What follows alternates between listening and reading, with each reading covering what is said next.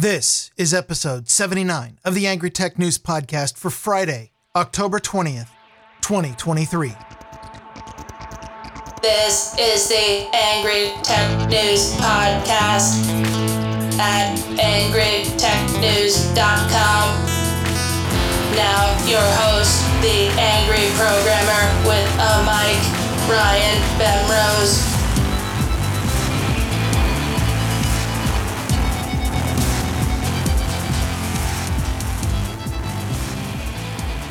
Okay, first, just a small modicum of whining. My new job is killing me. I mean, possibly literally, I don't know, maybe a mid-40s programmer who spent the last 2 decades writing a keyboard takes a physically active job like delivery driver in order to make ends meet. Who knows which body parts are actually going to start falling off with this level of physical activity at my age. But while those parts are still attached, I'm going to make a go of it. It's not a glamorous job, but it's a paycheck, and that makes the wife happy and keeps the bills paid. So yes, I feel bad every time I miss an Angry Tech News, which happened last week. In my defense, it's hard to podcast when I'm too exhausted to get out of bed. This current one I am recording at 8:30 p.m. just before bedtime, and tomorrow I get up for another week of punishing my body for a paycheck. Welcome to adulthood, I guess. But enough whining. You didn't listen. You didn't download this to listen to my problems. You're here to listen to me get angry about the week's share of idiocy and bullcrap out of Silicon Valley. And yeah, we got some.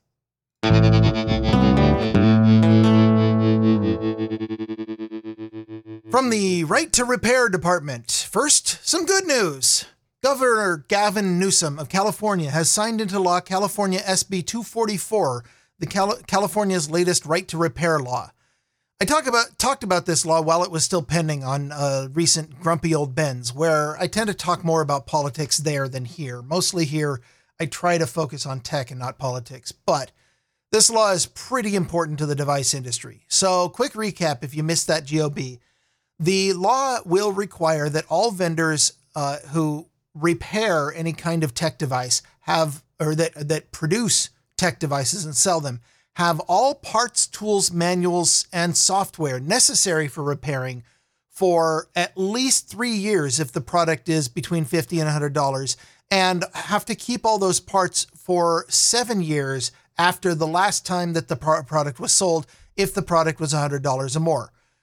It is years after the last time that a product model or type was manufactured, regardless of whether or not and the law specifically says this is independent of what your warranty period is. You can set your warranty if you're selling a product for anything you want. It doesn't matter. 3 years up to $100, but for your iPhone, 7 years is how long you have to keep stuff to repair it now. More importantly, parts must be provided to third-party repair locations and to customers under, quote, fair and reasonable terms. Now, unfortunately, fair and reasonable is decided by the vendor, but I mean, it's pretty good. The law also requires that any vendor that is, quote, not an authorized repair provider will provide written notice of that fact, which means if you repair iPhones and you do not have Apple's blessings, you must basically put a sign in the window that says, we do unauthorized repairs at 1/10 the cost of Apple. And then you have to notify people when replacement parts are authorized or third party. This notification, the signage and everything was added as part of the political horse trading so they'd be able to say that Apple supported the bill. And Apple did officially come out and say they support it. So anyway, as iFixit happily announces in the blog post that I got this from, this bill is now law in California, which is, in fact, a big step forward for right to repair. California consumer laws have a way of being copied across the whole USA, so this could be a big step toward reducing the total amount of Silicon Valley e-waste. But before you go singing the praises of Gavin Newsom for signing this, iFixit does mention that at the same time, he also vetoed a companion bill, SB 271, that would have extended right to repair to medical devices like powered wheelchairs because of, quote, billing complexities. A more cynical person might suggest that this is because his insurance company donors find it hard to double and triple bill when it's the third-party shop doing the repair. But what do I know? I am not that cynical, am I?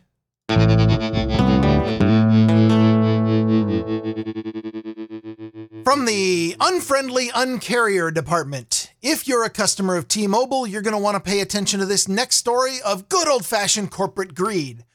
Under the guise of helping its customers get out of those old, unsupported, and downright archaic service plans, T-Mobile is automatically moving all of its customers to shiny new service plans, which, well, on the surface might look like exactly the same number of lines, number of minutes, number of gigabytes, and all the same statistics, but, and here's the important part, these new plans have a huge advantage over the old ones.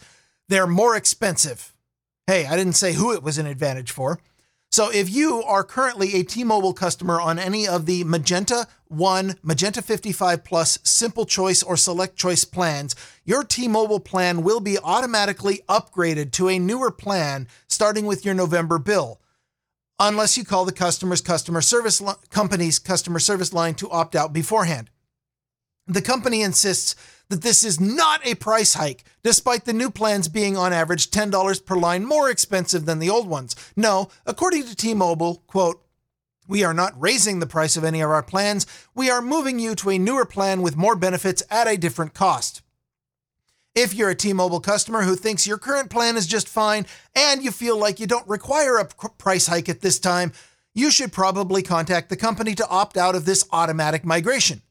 Legally, the company is required to let you stay on your current plan, although you will get the hard sell from the person on the other end, whose job metrics are almost certainly dependent on how many people they upsell to the more expensive plans. If that doesn't sound like fun, you can also opt out by going to another carrier entirely and not rewarding T-Mobile for this anti-customer behavior. It is your right to opt out of this move. How forcefully you opt out is up to you.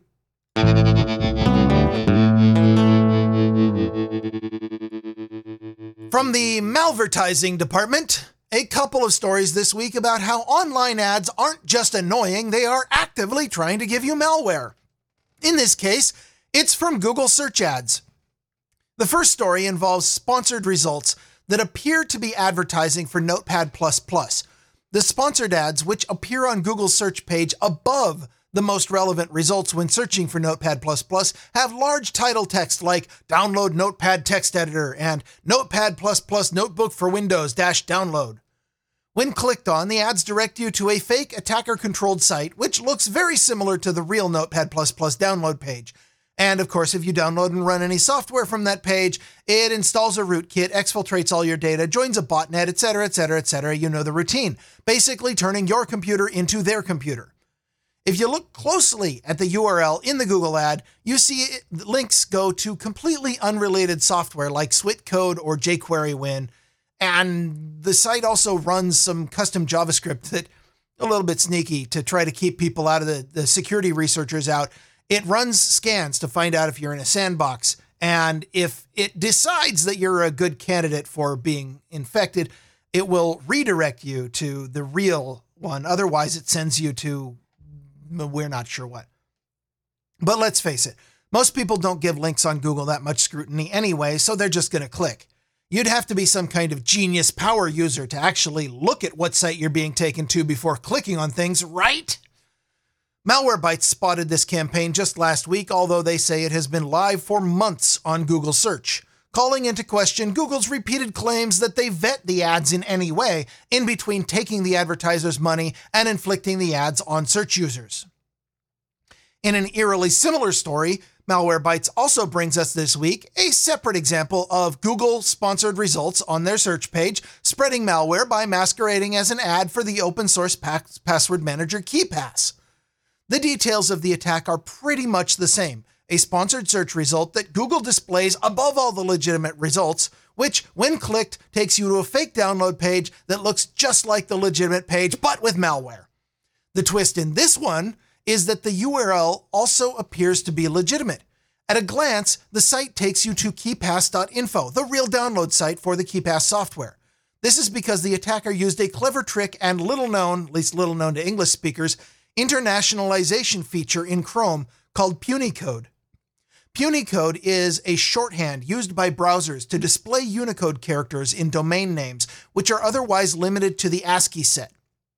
The actual domain name starts with the puny code sequence XN-, which Chrome displays as the Latvian letter K Sedia, which on close inspection,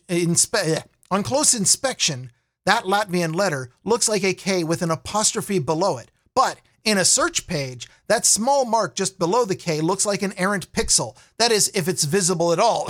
Mobile browsers. Ignoring that mark, the letter looks just like the letter K, making the domain, keypass.info, look, smell, and feel exactly like the legit download site. And because it's a paid sponsored link, Google places it above the algorithm-generated download links, making this a very dangerous phishing attack. So, if you're just a user wanting not to get owned, what's the solution? Well, there's a few things you can do. First of all, don't use Google. Their search engine has gone to shit. 25 years ago, it was an amazing new technology when it was up against the likes of Alta Vista and Yahoo. 10 years ago, when they were at their peak, it really was the way to index everything on the internet. Today, they're really just phoning in their search as a way to collect data and shovel ads at you, and pretty much relying on inertia. Everybody who thinks that the word Google is some kind of internet code for search. Their search results really just aren't even that good anymore. There are quite a few alternative search engines which can get you what you want without compromising your privacy or security. Brave, DuckDuckGo, Ecosia, Presearch, Quant, or even Startpage, which uses Google's index, so it's the same results mostly as Google, but strips away most of the malicious crap on their front page. If you must use Google's product, my next recommendation is to use an ad blocker. In fact, my recommendation is use an ad blocker with every site everywhere, because it makes the internet so much faster, easier on bandwidth, and easier on your fragile and overstimulated human psyche. The easiest way to get an ad blocker is to install a browser like Brave, which comes with one already installed, and really all you have to do is go into settings and click, yes, I want to block ads. Alternatively, you can use ad blocker extensions such as uBlock Origin, the one I use, in any browser that supports them, although not in Chrome for much longer, but that's another Google story. And finally, if you find yourself viewing Google's sponsored links, whether because your environment is locked down and you can't block ads, or because you're simply too lazy to follow my advice, then the last piece of advice for you is to never, ever, ever click an ad. Ever. Not just because it's a security threat, although that should be enough, and not just because it invades your privacy as your preferences are entered into a corporate database over which you have no control, your data to be sold to the highest bidder at a later date. No, but because every single time a user clicks on an ad, it further validates the business model that brings this kind of malware and annoyware into your system. Clicking that ad causes the advertiser to get billed and Google to get paid, further reinforcing that this is the behavior that Google should be rewarded for. Incentives matter. Google doesn't have to care about your privacy, your security, your mental well-being, getting bombarded by dozens of ads of every search page, getting bombarded by 3 to 5 minutes of unskippable YouTube ads every video. Oh yeah, that's another story that didn't actually make the cut this week. YouTube is now starting to block users from videos if their JavaScript detects that you're running an ad blocker. Or they don't even have to care about invasive tracking ads on every site you visit in Google's tracking browser. No, Google doesn't have to care about any of that. All they care about is that they got paid and that you still use their products, that you will put up with any kind of abuse as long as it contributes to Google's corporate bottom line. Is that really the message you want to be sending?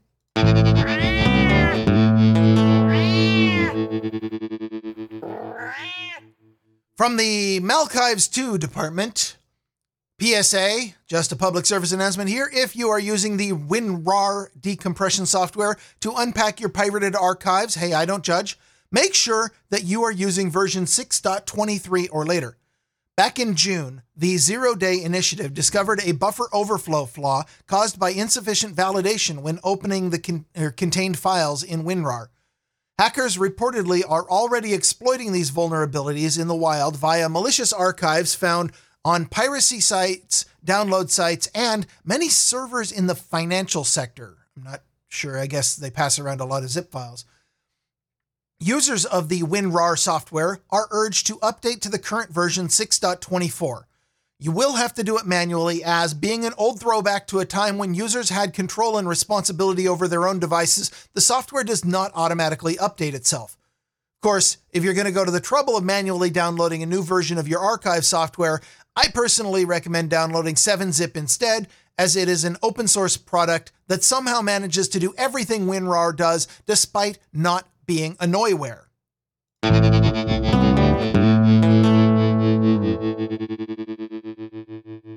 Angry thanks this week go to Raymond Zorger, Steve Edwards, Eric Rankin, and Sharky for their continued monthly donation via the PayPal links, and to Baron Spud the Mighty for his donation via a paper check back channel, which I probably should open up, but my P.O. box failed, so only a few people still send those.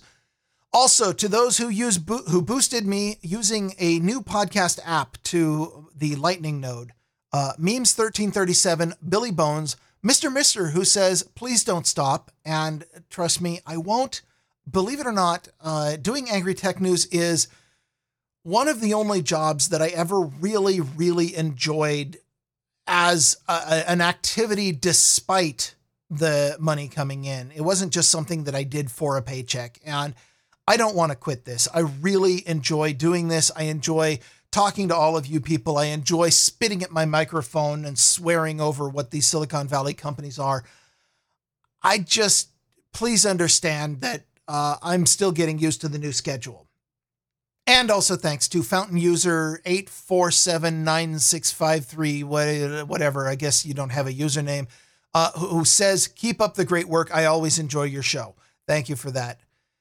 Angry Tech News is produced on the value for value model. We don't take sponsors, we don't play ads, and we don't charge you to listen, but we are funded by your donations. If you received some value from listening to this show, please send some value back. Go to angrytechnews.com and click on the donate button. Send what you think this episode was worth to you, whether it's $10, $25, or even the cost of a new monthly T-Mobile plan. That's it for now. I'm Ryan Bemrose, the Angry Programmer with a mic. I'll be back next time with more Angry Tech News. This has been Angry Tech News with the Angry Programmer, Ryan Bemrose, at angrytechnews.com. Stay angry. Stay angry. Stay